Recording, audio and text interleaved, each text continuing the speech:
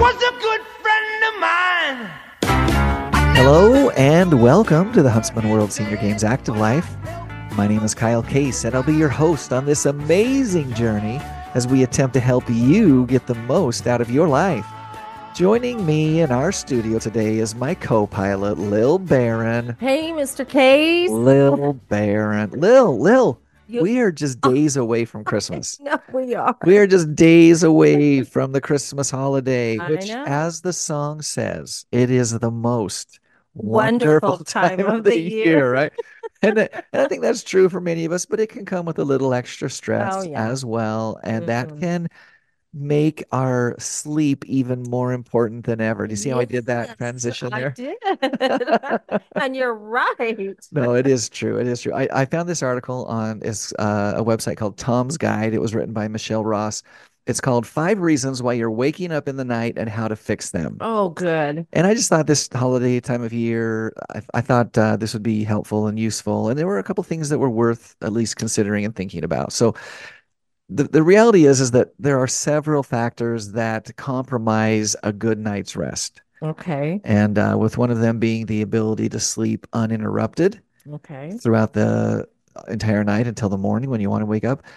Listen to this. According to one study, over 1/3 of American adults wake up at night at least 3 times per week, Oh, which leads the problem to be more than just a mere frustration or an inconvenience. In that same study, they found that people had difficulty falling back asleep after waking up, and that so doing, that's linked with shorter sleep duration, obviously, lower sleep quality as well, which leads to greater daytime impairment mhm. and a higher likelihood of relying on sleep medications. Oh, So we know how important sleep oh, is. yeah. Oh, We yeah. talk about it Well, regularly, but yeah. it's important here, right? So while there are many causes of nocturnal waking, Dr. Carlera Wise says the following ones tend to be the most common. Okay. So she lays out the most common, but then also a few of the fixes that you can consider. So the first one, Okay. number one, alcohol consumption close to bedtime. Oh, Now, many people find that alcohol helps them fall yeah. asleep, and that tends to be true. But the truth also is that it inhibits high quality rest and Um, often contributes to nocturnal waking. So, Dr. Weiss says although alcohol may induce sleep, it affects sleep quality and how we transition through our sleep cycles, increasing the number of awakenings. So, in addition to that, also cortisol levels increase once our body metabolizes alcohol, making the person wake up from sleep as uh-huh. well. So she says the fix is that the body takes 1 hour to eliminate one standard drink, depending on the alcohol concentration. Mm-hmm. This is from Dr. Wise again. And as such, try to limit your alcohol intake in the hours leading up to bedtime. Doing so can help reduce nighttime visits to the bathroom as well, which Yes. can keep you asleep longer. So that was number one. Number Uh-huh. two is a poor sleep environment. So Dr. Weiss says that temperature, exposure to light, and noise can cause you to wake up in the night, not to mention impede your ability to fall back asleep once you Hmm. do wake up. Your sleep setup can have a big impact here. If you're making do with a tired old mattress, she says upgrading could be a game changer. Similarly, the wrong firmness of your bed for your sleep style can make for an uncomfortable night Hmm. as well.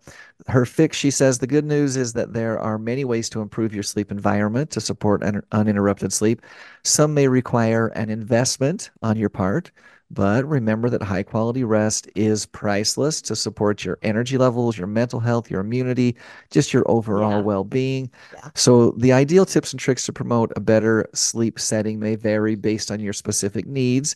But Dr. Weiss shares a few things to keep in mind. Number one, improving your sleep environment with blackout curtains, Oh. maybe a fan, air conditioning, or natural ventilation. Dr. Weiss advises that using a white noise machine or a sleep mask can also Mhm. help. And moreover, if you sleep hot, it may be worth investing in a new mattress or bedding with cooling Hmm. properties. Number three probably won't be a surprise to very many people, and that is caffeine consumption. Yes. So, caffeine is another key dietary trigger that can cause you to wake up in the middle of the night. This is interesting. She says it may take 8 to 10 hours to metabolize caffeine. Really? So, in other words, it's not just your evening consumption Yeah. that can be a problem in your quality of rest. Obviously, the fix is if you're sensitive to caffeine, it may be worth limiting Mm-hmm. your intake as well as cutting off your intake earlier Mm-hmm. in the day. Number four, probably isn't a big surprise either, but it wasn't what I was expecting on the list, and that is a sedentary lifestyle. Oh. So, a 2017 review in the International Journal of Behavioral Medicine found that a sedentary lifestyle is associated with a higher risk of both insomnia and sleep disturbances throughout the night. The fix is just to get out there and move, right? To stay engaged and be physically active on a consistent basis. So adults are recommended to exercise 150 minutes per week, which is about 20 minutes a day, and that can help you sleep better. She says walking in the morning with bright light outside or relaxing yoga at night are good options if you don't know where to start. So a couple of things to think about there. And then the last one is undiagnosed medical conditions. So if you heed all of the tips above and you still find yourself waking up throughout the night, there are any number of medical conditions specific to and aside from sleep that could be at play. She says it's important to investigate when the symptoms of undiagnosed medical conditions are obtrusive, such as obstructive sleep apnea, diagnosed insomnia. Dr. Weiss says that symptoms of underlying medical conditions related to sleep can be varied. So you want to check with your medical provider, your healthcare professional. She says the remedies will depend on the underlying issues, and that's why it's good to talk to your doctor if you've done all the other things and you still find yourself having a hard time sleeping. So just a few things to think about this holiday season as we are trying to take care of ourselves as best we can. Sleep is obviously very important. Right. Today's guest. Yes. Today's guest is our resident volleyball expert, Sue Mailhot. Sue played high school volleyball, and she continued to play up until 2010 when her knees told her that it maybe was time to slow down and stop. However, she did play college recreational co-ed volleyball. She got the opportunity to referee there, and she found a new love. She loved refereeing so much, and especially the fact that she could get paid a little bit to do so, that she began refereeing high school volleyball. Sue went on to referee, scorekeep, and also be a commissioner at every level of volleyball, including the NCAA, club volleyball, as well as senior tournaments. She even was a scorekeeper at the 1996 Atlanta Olympics, which is cool. We're proud to note that among all of her vast experience, she also has helped us run the volleyball tournament at the Huntsman World Senior Games for more than the past decade. Sue, welcome to the show. Hi, thank you for having me. We're excited to visit with you for just a few minutes. So, a lot of the volleyball players that I know are tall. Yes. And I'm not making a judgment here, but you're not, you're That does not a little, describe me. Is that what you're saying? well, That's what he said. That's what I think I hear. I'm wondering how you got into volleyball. That's my lead in. I'm You just know wondering what? how you got Really, into volleyball. really. I played, like I said, I started playing. Well, I went to a very small high school. Probably there were Okay. only less than 100 kids in the entire high school. So every person had to do every sport in order Otherwise, for us to nobody have did anything. anything, right? Yeah. I went to the same kind of school. I went to the same kind of school. So that's how you got into it. Yeah, so it didn't matter if you were tall or short. You still had to, everybody had to participate um, in order for you to have a team or to have a club or to have whatever you had to have. And so I played there. Um, After I actually graduated from high school, I didn't know what I wanted to do. So I didn't go to college right away, but the high school team did not have a coach. So I actually coached for 1 year. The year after I graduated Oh, wow. So you're high coaching school. all of your teammates. Wow. Yeah. I love it. Yeah, so then I went down to I actually went to do college for it was called recreation leisure studies. So I couldn't get sports and activity out of my blood. And so then once I was actually going to college, I found somebody was asking for a recreational volleyball player. So I went to play and found some lifelong friends there that I still have communicate with now. And I also found out that we had to referee and officiate. And once I started doing that, I just found that I really kind of enjoyed that part. You know, it takes a special person to probably be a referee or an official. You have to actually probably have to be a type A personality. So height has nothing to do with being a type A personality. So from the officiating standpoint, I just continued to be involved in all levels of volleyball. From the high school, I found out, hey, you could get paid for doing something that I really kind of enjoyed. So Mhm. I kind of became a high school volleyball referee. Then I found out that there was this club volleyball thing, and I started officiating at that level. And then, along with officiating there, there's always somebody who they need something to an To organizer. help organize it. Yeah. Yeah. And so I felt that I was pretty good at organizing. And so I kind of, one thing transitioned from one thing to another thing. So I kind of ended up running tournaments, organizing tournaments, creating my own tournaments. And it has been 30, 40 years ago already so Wow. I've been doing it for quite a while.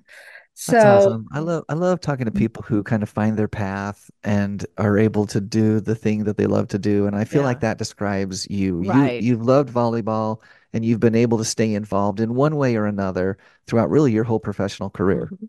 right. And I've been lucky. I say I've been lucky. I um, actually became the regional commissioner, which is a part of USA Volleyball.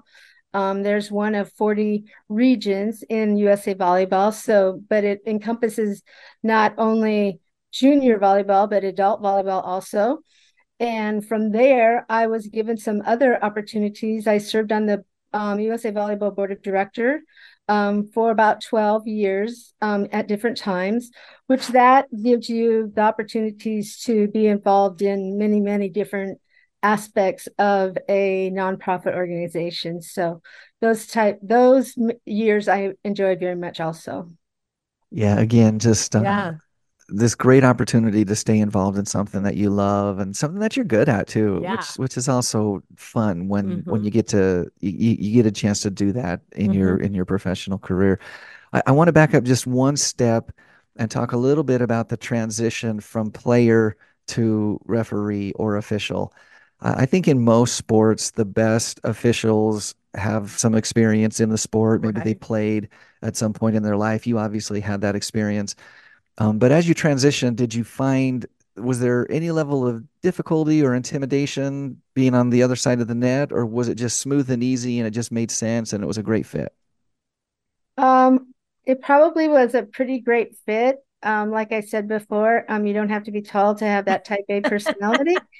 So I don't back down from too much. I'm the oldest child, so I also have that uh, part of it too. So yeah, there would be many times when I would officiate where I was pretty black and white. So Yeah. that's the rule.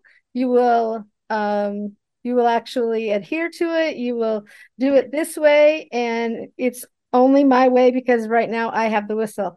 And so it took a few years before I actually found what we call in the sport of or in officiating the gray The areas. gray area, yeah. So the gray areas are you can kind of say, okay, yes, that's the rule, but we're going to go with um, the the The spirit part. of the law versus Yes, the the, spirit of the rule. yeah. Yes, and so it took me a few years, and so in officiating, I always have this thought about there are three steps of officiating. One where you learn to be an official, and you're really excited about it. So you do everything you can. You read all the rules. You try and do what the best you can, and but then you have the part that then the next step is now I know the rules, and by gosh, you are going to follow the rules to the letter. And then the third part is okay, now I'm comfortable in what I actually do, and I can actually apply the rules per the spirit of the rule. Yeah. Excuse me. Yeah. But then and everybody can stay in all those parts of officiating for different lengths of time. So Yeah. one person might be in the first one for only a couple years, and they learn it, and then they might move on, but then they might stay in the middle part where I know the rule, and by gosh, you will Yeah. adhere to the rule. People can stay in that part of the officiating for quite a For number of quite a years. while, yeah. So in addition to the officiating, as you mentioned, you moved into the organizing. And we're so grateful for that Right. because you have been just an incredible asset to our Yes. volleyball event here for the past number of years. Yeah. And again, so grateful for that. But you've also had the opportunity to organize many tournaments, both youth as well as adults, as well and masters as well as seniors. I'm wondering if there are, I don't know, significant differences between putting on a senior event like the Huntsman World Senior Games versus, a really quality high school event or even a college event? Or is it volleyball is volleyball is volleyball? Volleyball is volleyball, but for the seniors, sometimes we've participated for so many years, and sometimes we have this thought process of it's the way we used to do it, and sometimes we like the way we did it, and it's hard for us to change. Yeah.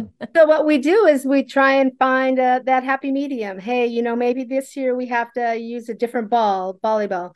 So now we move on and we use a different ball, or maybe there's a rule change, and maybe not everyone's comfortable with the rule change, but we'll make adjustments to it and whatever. But junior volleyball continually makes adjustments and improvements. And if you were a referee 5 years ago and you come to do junior volleyball now, everything's kind The of different changed. Probably experience, yeah. There's a lot of changes, but no matter what kind of tournament I run or when I run a tournament, from one year to the next or from one tournament to the next, I always want to make it better the next time.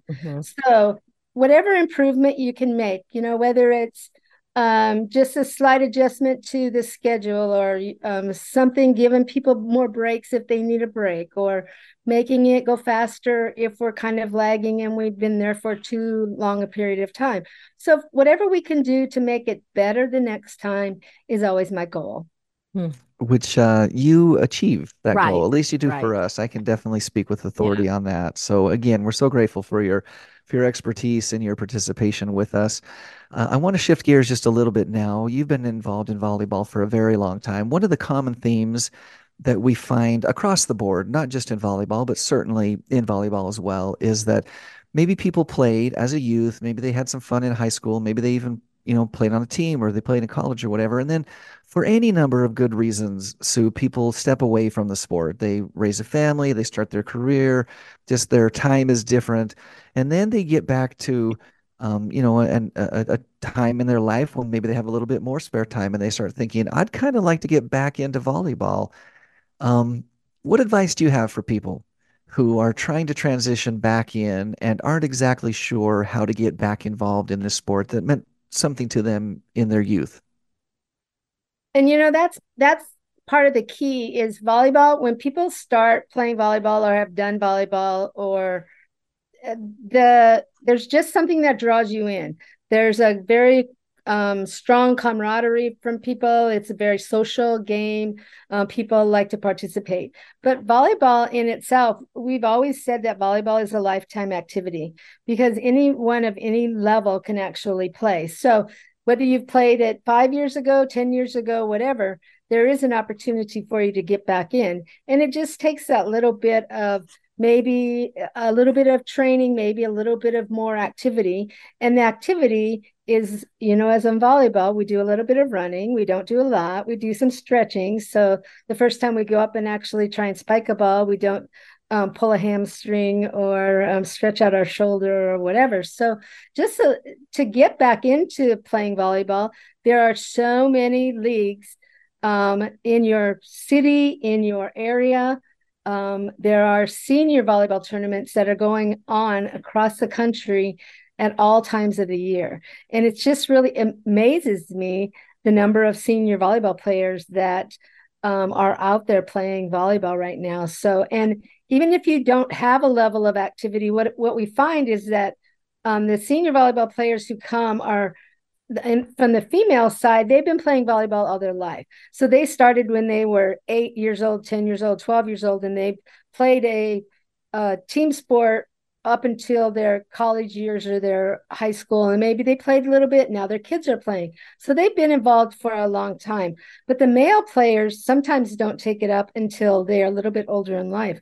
And they actually then find that the activity level, they really enjoy that. So they'll go and they play at the noon leagues at the Y. And so they can play 2 or 3 times a week, and then they can come out on the weekends and actually play a full day tournament. So getting back into it, you just have to find a place to play, and someone will always be there to welcome you. Great advice. And I found that to be true Yeah. for sure. You mentioned the sociality and the camaraderie and the community within the sport of volleyball. It definitely is Yeah. there.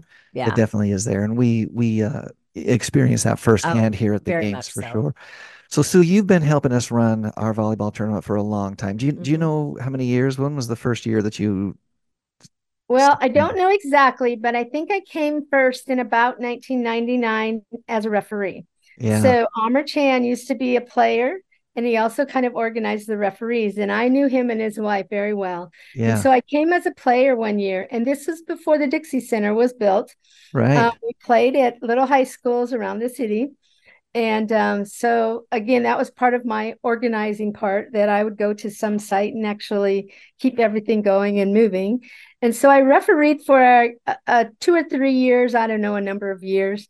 And then Amr kind of let me then be in charge of all the referees. And so I Yeah. actually was in charge of the referees for a while, still refereeing myself.